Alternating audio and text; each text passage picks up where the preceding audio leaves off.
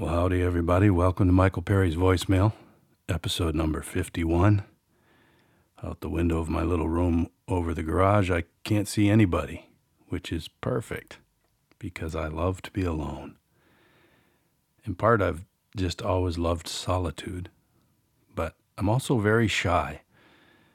I'm about to perform in public again for the first time in a while, and I've been asked a couple of times in the past week how I can claim to be shy and still get up in front of crowds, and I'll say more about that in the Roughneck Reflection. But first of all, a passage from Truck, a love story that nibbles around the edges of the shy performer paradox.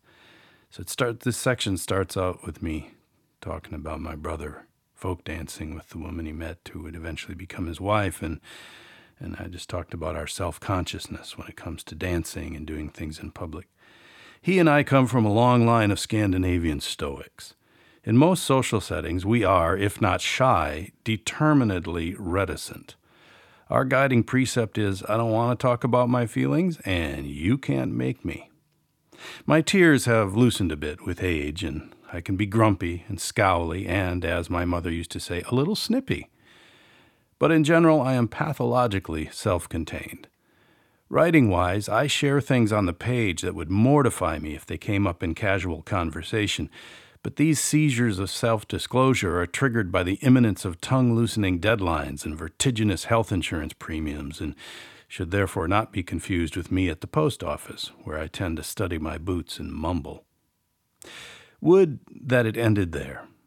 In the world of the certifiable Stoic, the repression of emotion is just the more obvious half of the battle. The rest of your time is consumed with masking even the appearance of the existence of desire. Anyone can hold back a tear or dodge a hug. It takes a real hardcore Norwegian bachelor to pretend you don't want a cookie. If I were commissioned to design the official crest for the descendants of emotionally muzzled Vikings everywhere, I would begin by looking up the Latin phrase for, "No thanks, I'm fine." This outgrowth of the neurosis turns the simplest trip to the grocery store into a pulsating gauntlet of dread.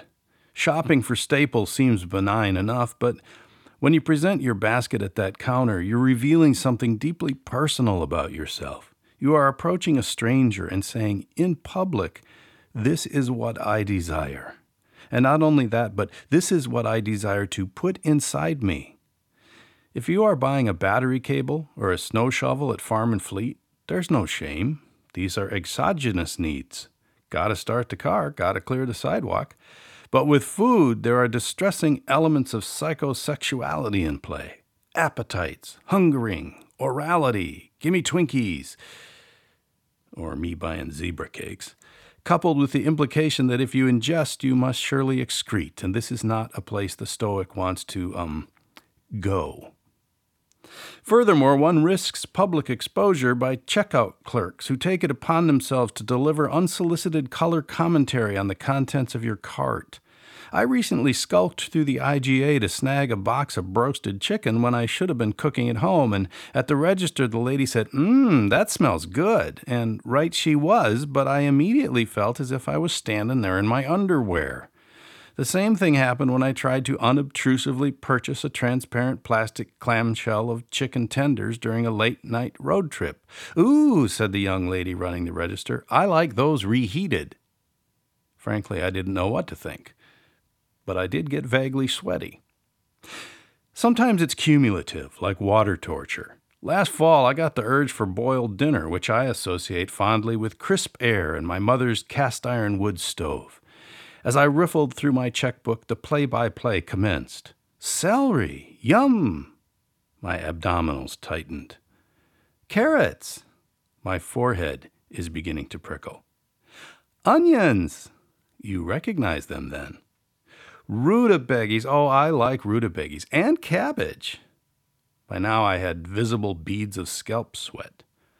By the time she swipes the smoked ham hock across the scanner and holds it up like she's liberty enlightening the world regarding cured meats, my heart is going like hummingbird wings, and my skyrocketing blood pressure is causing an incremental protrusion of my eyeballs, an effect similar to those pop-up timers that tell you the turkey is done. At which point, in a voice that can be heard clear back to the deli department, the checkout lady announces, "Looks like somebody's making boiled dinner." I wouldn't turn any redder if she pantsed me. It's far worse when I'm buying something dietetically naughty. As a fellow who has been known to run 9 miles up the road to Quick Trip at 3 a.m. to score a twin pack of Little Debbie oatmeal cream pies and an extra large Royal Kona blend, I am deeply grateful to the checkout person who understands that what we have here is the equivalent of a drug buy, and both parties shall honor an implicit commitment to dispassionate efficiency. Omerta on the zebra cakes, as it were. So the way this, I still get the sweaty creepies when the checkout people narrate what you're buying. Just please, this is like going to the doctor, man. You just ring it up and send me the bill. And that is our agreement.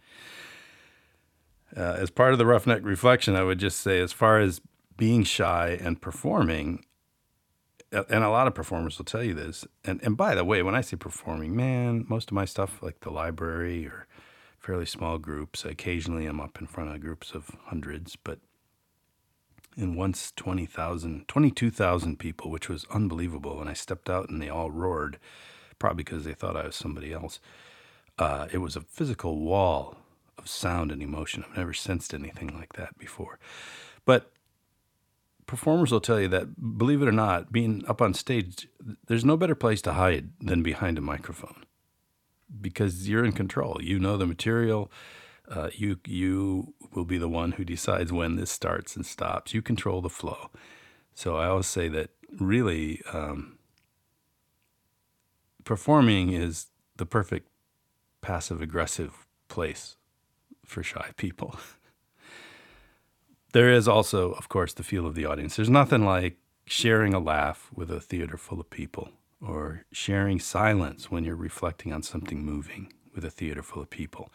And I think probably right now we're all hungrier than ever for that, for not only because we've been cooped up, but just some shared sense of belief, purpose, and feeling. Alrighty. I just continue to be so grateful to you for tuning into these things. It's just me sitting in this little room over the garage talking into my microphone all by myself, like I like it. But I know that you're out there listening and sharing these, and I'm grateful for that. So rather than tell you goodbye, I'll just say what we always say, where I'm from. Well, I suppose forward.